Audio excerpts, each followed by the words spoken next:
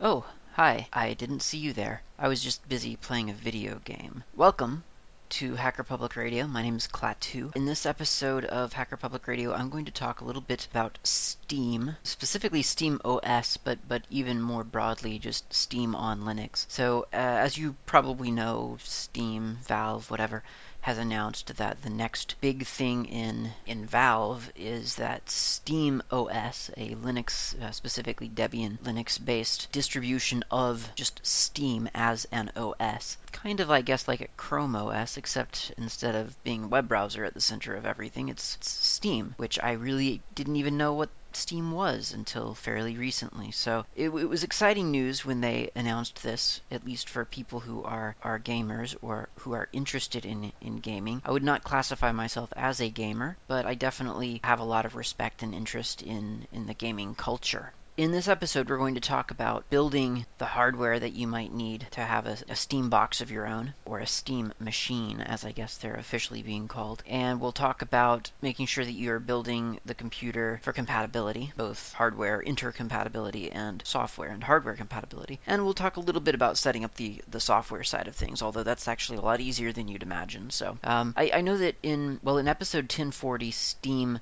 as Steam was covered by, I think, Lord Drakenblut, maybe? Pretty sure. And then in some other episode, Claudio, I think, was talking about building computers and kind of how to do that, how it was done. So a lot of this is something that's kind of been heard before, but all of it in this episode is very specific to the contextually to playing games on Linux. I probably don't need to say that SteamOS right now, well, I probably do need to say it because I don't know when you're hearing this, but right now, today, April something, 2014, SteamOS is still in beta. It's not finished yet. There are no Steam machines out on the market. The Steam controller doesn't even exist yet. Well, it does exist, actually. People were playing at GDC, but it doesn't, you can't go into a store and buy the Steam controller. This is all very, very, very early in the game, and that kind of raises the question, well, is Steam OS, or even just Steam on Linux, on any given distribution,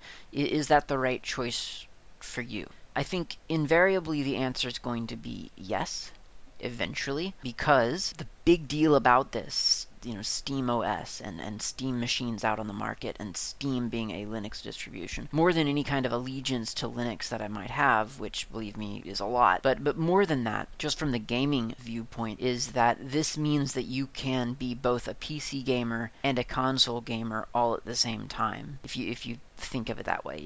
Steam is it's essentially, if you think of turning on a PS3 or 4, I guess, and hitting that interface, that OS that no one thinks of as an OS, but it is an OS, where you're just kind of choosing what you want to do within the interface, and then popping in your disk and going into your game, playing the game. And that's the console experience. And you don't have a keyboard, you don't have a mouse, you just have this controller, and you've got this dedicated machine to playing games. And the big deal right now, of course, the big thing that everyone's excited about is the quote-unquote next-gen consoles. That is, the updated consoles that have come out now fairly recently still, that have replaced the old consoles. And consoles historically, they're not very, they're not released every other year. They go a long way between releases. PS3's been around for I don't know how long, and it's gone now, I guess, or PS4 is out, so I guess it's phasing itself out, but that's what consoles do. But with SteamOS, or Steam on Linux, the opportunity to have that console, but then to also be the custom builder of that console, that's a big deal. It kind of means that the next gen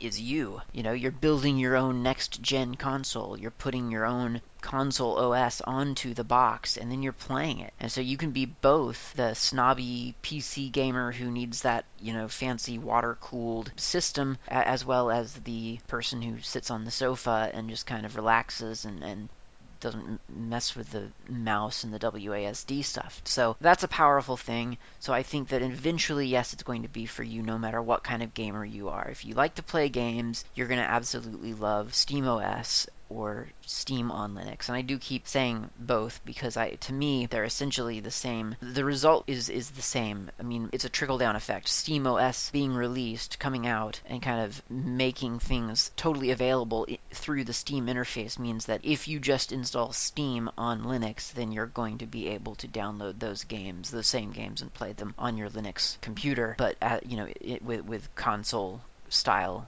controls. So eventually, yes, it will be for you. But right now, today, maybe for the next 2 or 3 or 4 months, I don't know how long, but it's going to kind of depend what kind of gamer you are. I mean, if you're the type of person who compulsively, involuntarily pre-orders and plays every AAA title that is released, then you should probably wait. You wouldn't want to switch to SteamOS quite yet. You wouldn't want to build a Linux box. Well, yes, you would, but you wouldn't want to make that your own, your only console. It's because it's just not, the games aren't here yet. Like as of right now, I think we have like Metro Last Light, Left 4 Dead, what is it, Portal 2, I think, Half-Life. There's a handful of really popular and really good games available, but it's not like every game that you used to have for your PS3. Every game that you could have right now if you go into a store and purchase for PS4, I assume. I don't really know. The selection just isn't quite there yet. So that's something. Now, if you're just a casual gamer, which I would definitely classify myself as, if you're just a casual gamer, then Steam will be everything you ever wanted it to be right now for yourself. It's super simple, no brainer. You should do this. And if you're someone pondering where to go next, if you're going to go next gen console, if you're going to go Steam OS, whatever, then it probably wouldn't hurt to go ahead and start investing in Steam OS right now in terms of, getting to know Linux a little bit better, building a box, pimping it out a little bit. Is that still said, pimping something? Do you pimp something to make it good? I don't really know. But you might want to build a computer and make it really nice because, like I said, this is the next gen Valve style. This is a computer that you can make as powerful as you want, call it your console, sit down with a controller, and go. Okay, so there are a couple of different considerations that you need to factor in when you're building your own Steam Valve machine console, and those are, as I kind of mentioned, the hardware side of things, compatibility, and by compatibility I mean everything. Hardware compatible with other hardware compatible with software. And then the third thing is the software itself, the OS, let's call it, because it's more than just software, or it is software and so much more, I don't know. So there's those three things, hardware compatibility, and we'll just say OS, everything having to do with the way that you use the thing. So let's tackle the hardware stuff first. If you've never built a computer, take heart. It's not hard at all. I have heard a lot of people, I was very surprised to hear that a lot of people said that building a gaming computer or building a computer at all was really, really hard. And I don't doubt that they think that it's very, very difficult, but it doesn't have to be that way, honestly. I went into building computers with no knowledge of building computers. The only hardware experience I had was upgrading RAM. There was actually an upgrade for a CPU or something like that I remember doing at one point. That was pretty cool for, in the Mac crowd. That was a big deal because you were like a genius. You modded your hardware. You were like king if you did that. So I did that once, and that was pretty cool. But that was the only thing. I never really understood what a motherboard was. I literally thought that only quote-unquote PCs, like window boxes, had motherboards. I thought, oh, Apples don't have motherboards. It was living a sheltered life. So I came in with some hands-on experience, like opening things, not frying things, taking things out of slots, putting them back in, but I didn't know anything about power supplies, motherboards, CPUs, fans, all this stuff. So it can be very confusing at first, but once you know what to look for and you talk a little bit to some people who know, it's actually super, super easy. And I have to say, this episode and my whole,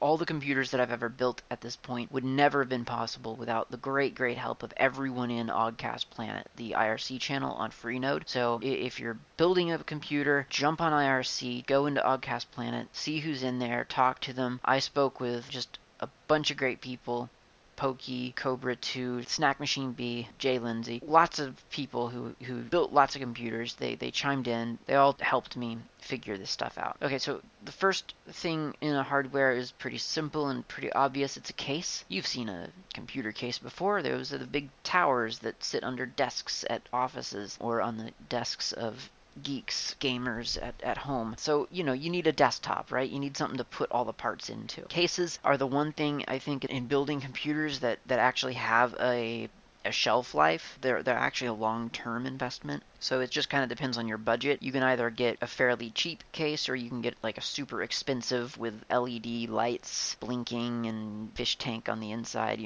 whatever you want, like a really fancy case. It doesn't matter. You can do either one. The cool thing about it is that it will probably last you for the rest of your life. I mean, computers have not, in terms of the case that you put them into, they haven't really changed that much. So that's the good news. The bad news is that there are some really, really cheap cases out there, like some are, $20, $25. Those are as cheap as they sound, so be careful. If you buy those cases, I mean, I bought one of those once for at my job, my old job, because we needed to build a computer for cheap, and so I bought the cheap case, and it came literally bent. I had to bend it back into shape because it was like tin. So be careful. Get like a moderately priced case. Again, ask around. Get some case names that people trust. I myself have used Cooler Master with a lot of success, but there are lots of other cases out there, so don't think I'm like advertising for Cooler Master. It's just what I happen to have gotten because someone told me, yeah, get those. Those are pretty safe bet. There's a lot of cases out there. Look around. Look on some YouTube videos for reviews and figure out what you want. The important thing about a case is knowing the size that the size of motherboard that the case can accept. There are a couple of different sizes of motherboards. There's like ATX and mini ATX and micro ATX or something. And obviously don't want to get like a miniature case and then buy a full-size motherboard and not be able to put your motherboard into your case. You'll probably know if you're getting a miniature case, but just keep that in mind, that kind of sizing will be important when you try to put the motherboard into the case. You want to think about cooling a little bit. I mean, you don't have to think about it a whole lot unless you just want to, but make sure that the case is built semi-intelligently with plenty of room for fans and things like that. Again, I just kind of go with Cooler Master because they seem to have pretty intelligent designs.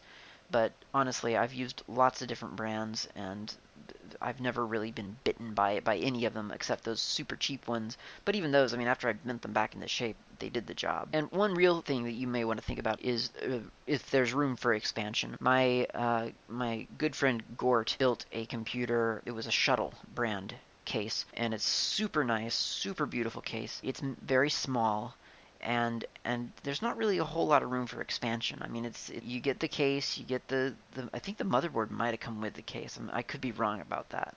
In fact, I'm sure I'm wrong about that. But you have to get a miniature motherboard, I think, and put it in there, and you can do everything you need to do. But I mean, if you wanted to add more stuff, you just can't. You're limited to like very tight spaces. Everything else has to become external. So if you're getting a case for gaming, for serious computing, you may want to make sure that you've got some expansion bays, both PCI and hard drive and stuff like that. So that's the case. Not a whole lot to it. Oh, think about USB ports too. I mean, think of and headphone ports. A lot of the new cases now have these things on the front or on the top as well as on the back, and that's always a nice feature. So then the next thing that you need to get for a build is a motherboard, and there are two different kinds of motherboards. Generally speaking, there are motherboards that work with Intel CPUs, and there are motherboards that work with AMD CPUs. You want to make sure when you purchasing the motherboard that you're also purchasing the CPU, essentially, or at least commit, obviously, to whichever way you're going. You do need to know that those two go very, very close. Those two are very, very closely related. Now, to further complicate things, whether or not you go with Intel or you go to AMD, there's something called a socket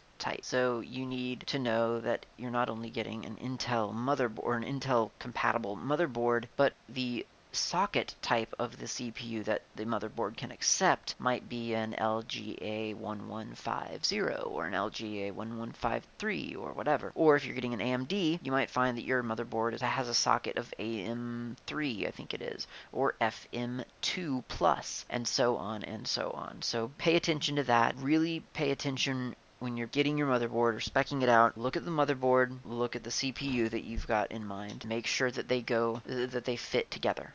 That's the important thing there. There's another hidden gotcha that I found out the hard way, and that is the wattage. CPUs and computers require electricity, and in order to power them fully, they're going to require a certain amount of wattage. If you have a motherboard that is rated for, let's say, a 95 watt CPU, and then you accidentally buy a CPU that requires 125 watts, guess what's going to happen? They're not going to work together. I mean, they'll fit, it'll seem like it's all working, and then you will turn it on and the computer just won't start because there's no brain, or the brain is there but it's not getting enough power. So wattage is important. The other things on a motherboard that you might want to sort of consider, although, I mean, depending on your budget, these may or may not be deal breakers.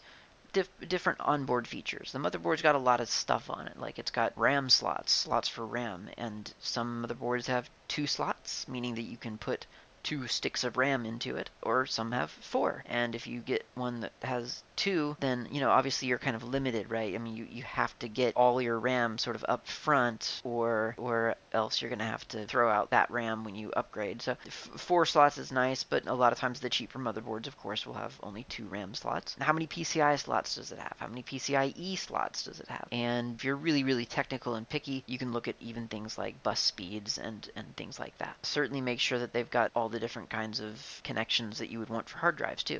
Make sure that you've got plenty of SATA connections for whatever you're going to do. So just kind of look at the specs of the motherboard. And of course, after that, you'll need a CPU. CPU, if you're listening to this show, you probably know what a CPU is. Think of it, I mean, it's weird because gaming is a very specific thing. And obviously CPUs and the whole GPU versus CPU thing is a very tricky subject because depending on what you're doing with your computer, the GPU may or may not matter much, or the CPU may or may not matter much. So in gaming, it's a little bit of this, a little bit of that, but largely it is the GPU. And because it's doing real-time graphic rendering. I mean, like real-time 3D rendering on the spot. There's no way that your CPU can do that kind of calculations, not with modern gaming, I mean. So in gaming, your graphics processing unit, your graphics card, is going to be really, really important. And if you were bringing me a sum of money, I would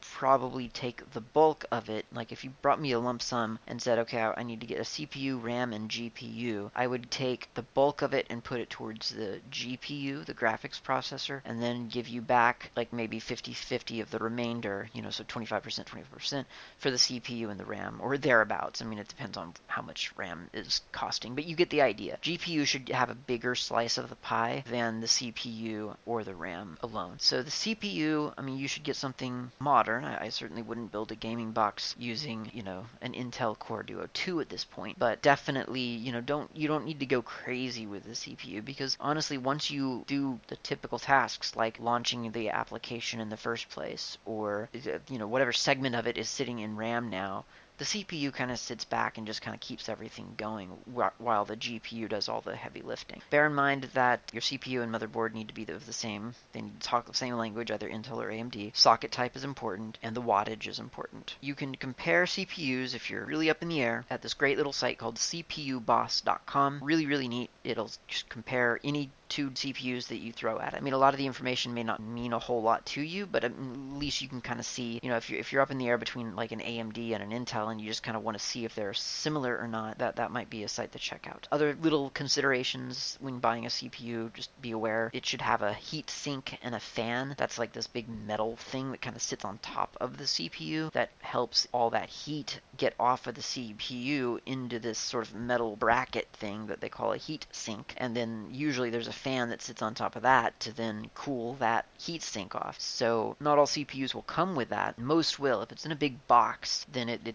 probably comes with the heat sink and the fan. But there are some sites, Newegg specifically in the US, that will sell CPUs not in those boxes. They sell them sort of as, I think they call it OEM or something. It's like you're supposed to be, I guess, like a vendor or something, and you're buying the CPU to put into another computer. And in this case, you're putting it into your own computer. The problem with that is that it doesn't come with a fan, but you can always buy a fan separately. That's just something to be aware of. And another little thing to be aware of is that CPUs are sometimes locked and sometimes unlocked, meaning that they can be overclocked or not. Without getting too deep into CPU theory, such as I can, CPUs are rated for optimal performance. Like Intel will say this is a 3.8 gigahertz chip, and that's what we believe. That's where we feel comfortable rating this chip. But actually, if you demand more of the chip, you can actually get more like 4.2 gigahertz out of it or something like that. So that's overclocking. Some CPUs can be overclocked, some cannot. It just kind of depends. It's never been a deal breaker for me because I don't really mess around with overclocking myself. I mean, I do, but not really. I don't think about it. If you're like one of those CPU geeks, or you want to become one of those CPU overclocking fiends, then just be aware. Some CPUs will not let you overclock them because Intel or AMD decided that wasn't something that they're going to let you do. I have gotten pretty lucky so far and managed to stumble upon unlocked overclockable CPUs and very easily it's just something you set in the motherboard, like the BIOS or the EFI. You can just tell it to overclock the CPU unless the CPU is locked. So just be aware of that. So that's that. Oh yeah, so the obligatory Intel versus AMD debate, right? So far I have completely let the price of the motherboard CPU combination decide for me. Like if I can find a good deal on the motherboard that takes Intel, and then I find an Intel chip, and the combination of those prices is better than what I could find for the motherboard and the AMD chip that I'm looking at that moment, then I'll go with that, and vice versa. But I tend to favor AMD just because it does tend to be cheaper. And I don't really see, honestly, I don't really see that much of a performance difference. Compiling code and stuff like that, you may start to see a difference, but I'm assuming that if you're running SteamOS for gaming, you're not going to be compiling a whole lot. But maybe you'll be programming games at some point, in which case, yeah, think about clock speeds, think about how many cores you have, how many threads you could get going, things like that. But generally speaking, for me, Intel, AMD, I don't notice the difference. So just do whatever your wallet tells you to do. RAM. Standard answer, get a lot. Can't have too much. At least that's what they say. Honestly, I wouldn't go crazy. Gigabytes is probably plenty. I've had in a tower before. I never touched the 24 RAM mark. I just could not get my system to use that much RAM. It just never did. Seems to be good. I very rarely reach that peak no matter what I'm doing. And honestly, on my current the desktop that I've built recently, I've got a paltry 8 gigabytes in there, and I'm not feeling bad about that at all. So I say get a lot, but if you're on a budget, you can upgrade later maybe, or whatever. Okay, graphics processor. That's the important thing. That's really, really important for gaming rig. You kind of need that to be powerful. Quite frankly, buying a graphics processor is basically like buying a whole computer. It's like a computer on a little PCI board. I mean, it's a big deal. It's very powerful, famously powerful. Everyone's kind of learning how to harness that now. And from a gaming standpoint, I gotta say NVIDIA. And I know that a lot of people hate NVIDIA, and I'm not saying I love NVIDIA myself, but I am saying that in terms of support for 3D gaming, Valve with Steam, with their product Steam, have worked very hard to get NVIDIA compatibility. And NVIDIA is a big secret black box type of company, and unfortunately, the only way to wring secrets out of them is to be a big company like Valve and go talk to them and have one of their people come over to your office and reprogram a chip if there's a little bug, or point you at a bug. I mean, literally, I've seen that happen. I mean, that's how secretive NVIDIA is, and it's not cool, it's not great, but we're building a console, and if you want the performance that you really, really expect, you need to get an NVIDIA card. Again, you can go to gpuboss.com and compare different NVIDIA cards, or any card really, but like I said, NVIDIA is where you need to be for this. So gpuboss.com is very good for that.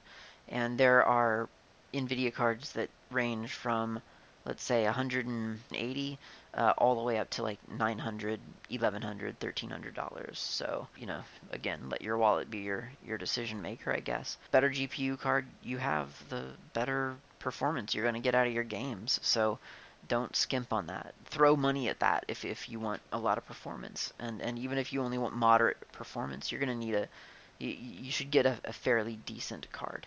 And I'm not going to say what fairly decent is right now because that's going to change, in a year or 6 months, 2 years, whatever. So just look at what games are requiring right now, how many, what kind of graphics card they say that you need in order to play the game that you want to play, and try to approximate that. Or if it's a system requirement, then get that. But otherwise, try to get along those same levels. And again, GPUboss.com will help you decide what you can get that would be similar to like sort of the standard gaming card that is out right now. Okay, so next, of course, we need to talk about hard drives. Hard drives are important.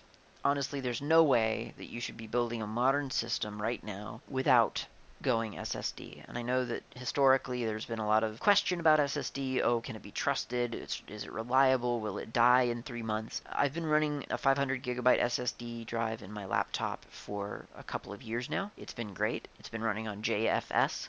I've just made a couple of little tweaks to the FS tab, and it's fantastic. I've been running a 256 gigabyte SSD in my tower, and it's been great. That hasn't been for quite as long, but I mean, it's been fantastic. And I even had back at my old job a little tiny 16 gig SSD drive. Actually, it's right here on my desk. Where is it? Well, it's there. And I just had the essential applications were on that SSD drive, the 16 gig, and everything else lived on a normal hard drive. So if you need to do a split, that's fine. I don't know if I would go 16 gigs anymore. I'd probably go like maybe 32 or 64 if you can, and then get like a terabyte or whatever, normal drive and put that in the tower, and then you'll have the best of both worlds. But having an SSD drive for your system, for the operating system portion of your environment is just fantastic. You will be amazed. I mean, the speed increase is just mind-blowing. So please do that for yourself. Trust me, there's just absolutely no reason to have anything but an SSD drive in a modern computer, really. It's that big of a deal. So we're almost at the end of the hardware list here. Don't worry. Cooling, of course, again, I mean, if you want to become that kind of geek who sits around thinking about, okay, how am I going to cool my system? What kind of fancy water cooling system can I create? Then go for it. Me, I throw a couple of fans in the case and hope for the best, and so far it's worked. So fans usually come, or frequently I should say, come with the case, and then another fan will come with your CPU, and between those two, it all pretty much just kind of cools stuff. But if you're going to be doing serious high res, beautifully highest settings all the way around, you may need something more thought out. And in that case, go on the websites, listen to the geeks who know everything about cooling, get the fancy thermal paste for the CPU, sit down and spec out the airflow of your system. I mean, just go for it. But for me, I've never really done that much thought about it. One thing about fans too, though, of course, is that they are noisy. You may be able to hear my fan in the background as I speak. And then, of course, also you need power. A power supply unit, PSU sometimes is what they call it. The important thing here is that you get enough power to account for the sum of all of everything above. Like if you've got a 95 watt CPU and I don't know, just throwing out a number here, 125 watt GPU, then I mean right there you should at least have 215 or something watts. I mean that's you just right because those two things added together demand that you have that much power. With a fairly low spec machine, you can probably get by with like a 320 watt PSU. But definitely do the math, or a little bit of math, round up frequently and get a power supply unit that can definitely power your computer. I think I used to have a 500 watt for a while in my old computer at my old job, and that was overkill. I did the math afterwards and realized that I could have gotten by with a lot less. I think a 400 would have done. And then in my current system, I have a 320 watt power supply, and it works brilliantly. Of course, in the system, I'm using SSD. I don't know if that uses a lot less power or not, but I also don't have a DVD drive, so there's nothing going on there. And that is, of course, the other thing, DVD drives. I don't even know if people still do those, but if you want one, you could get one of those. They're usually pretty cheap. You may want like a Wi-Fi card. That could be helpful if you don't have wires running through your house, so the Wi-Fi card would be something. And again, just, like for the Wi-Fi card, go to wireless.kernel.org and look up the Wi-Fi card that you found and make sure that it's compatible with Linux. Just do all the research ahead of time so that when you install everything, there are no unpleasant surprises. And then last but not least, and this is actually, really not least, is the game controller itself. Part of the whole idea here is that we're making a console for ourselves. We're not doing the PC gaming experience unless you want to. But for me, the appeal, one of the big appeals of the Steam experience is the console-like experience of it, and that means there's a gamepad rather than a keyboard and a mouse. So again, right now there is no Steam controller. There are prototypes and I guess probably press, things for people to play at like GDC and PAX and these other game conferences, but they're not on the shelves. So for that, I went on Trade Me, which is the New Zealand version of eBay, and I just looked around for gamepads, and they had this off-brand gamepad called, it was off-brand. It didn't have a name. It literally, where there would normally be a brand, it just says USB, Universal Serial Bus. That's what it says, like in white logo, like letters.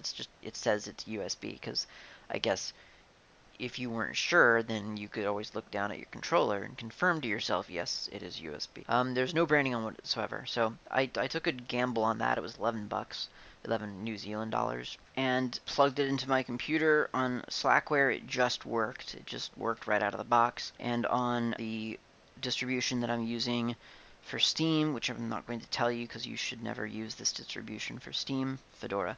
I plugged it in and it didn't work, and that was only because the drivers weren't installed. They prune out those drivers for the default, kernel compile, which that's fair. So you just install kernel extra modules and joystick-support, and suddenly everything works. But I'm getting ahead of myself. So the point is that apparently Linux, from what I understand, has a lot of great support for gamepads. It's just happily there seems to be not that much variation in gamepad specs. Like the specification for that is just it's fairly universal. I think it's called XPad maybe, or something like that, or maybe that's the Xbox control. I don't know. Point is, from what I understand, it's apparently pretty darn good. And the thing that you need to do is just make sure that you've got that driver. So there's either the Xbox driver or I guess the other driver, like whatever it is, and they tend to work with gamepads. This one that I purchased ended up being something called Dragon Rise. I only know this because when I plugged it in, just out of curiosity, I looked at dmessage, and sure enough, it said like Dragon Rise was the name, and I think maybe it was Microtech is the brand that it comes up as. But again, it's unbranded itself, so I really don't know. It is not wireless. I have no experience with wireless gamepads, so you'd have to look into that to make sure that works for you if you want to do that. But I've seen online people do that, so it may actually work. Okay, so it's getting a little bit long, this episode, so why don't we break for today. When we come back in the next episode, I will talk about putting all this stuff together, building the actual computer, which again won't actually take that long, and putting the software on the computer, which again is not really that hard. So good luck. If you have any questions, let me know. clat2@hackerpublicradio.org or clat2@member.fsf.org. And have a good time. Try to build a computer. It's a lot of fun, very, very satisfying, and we'll talk about it more next time. Thank you for listening.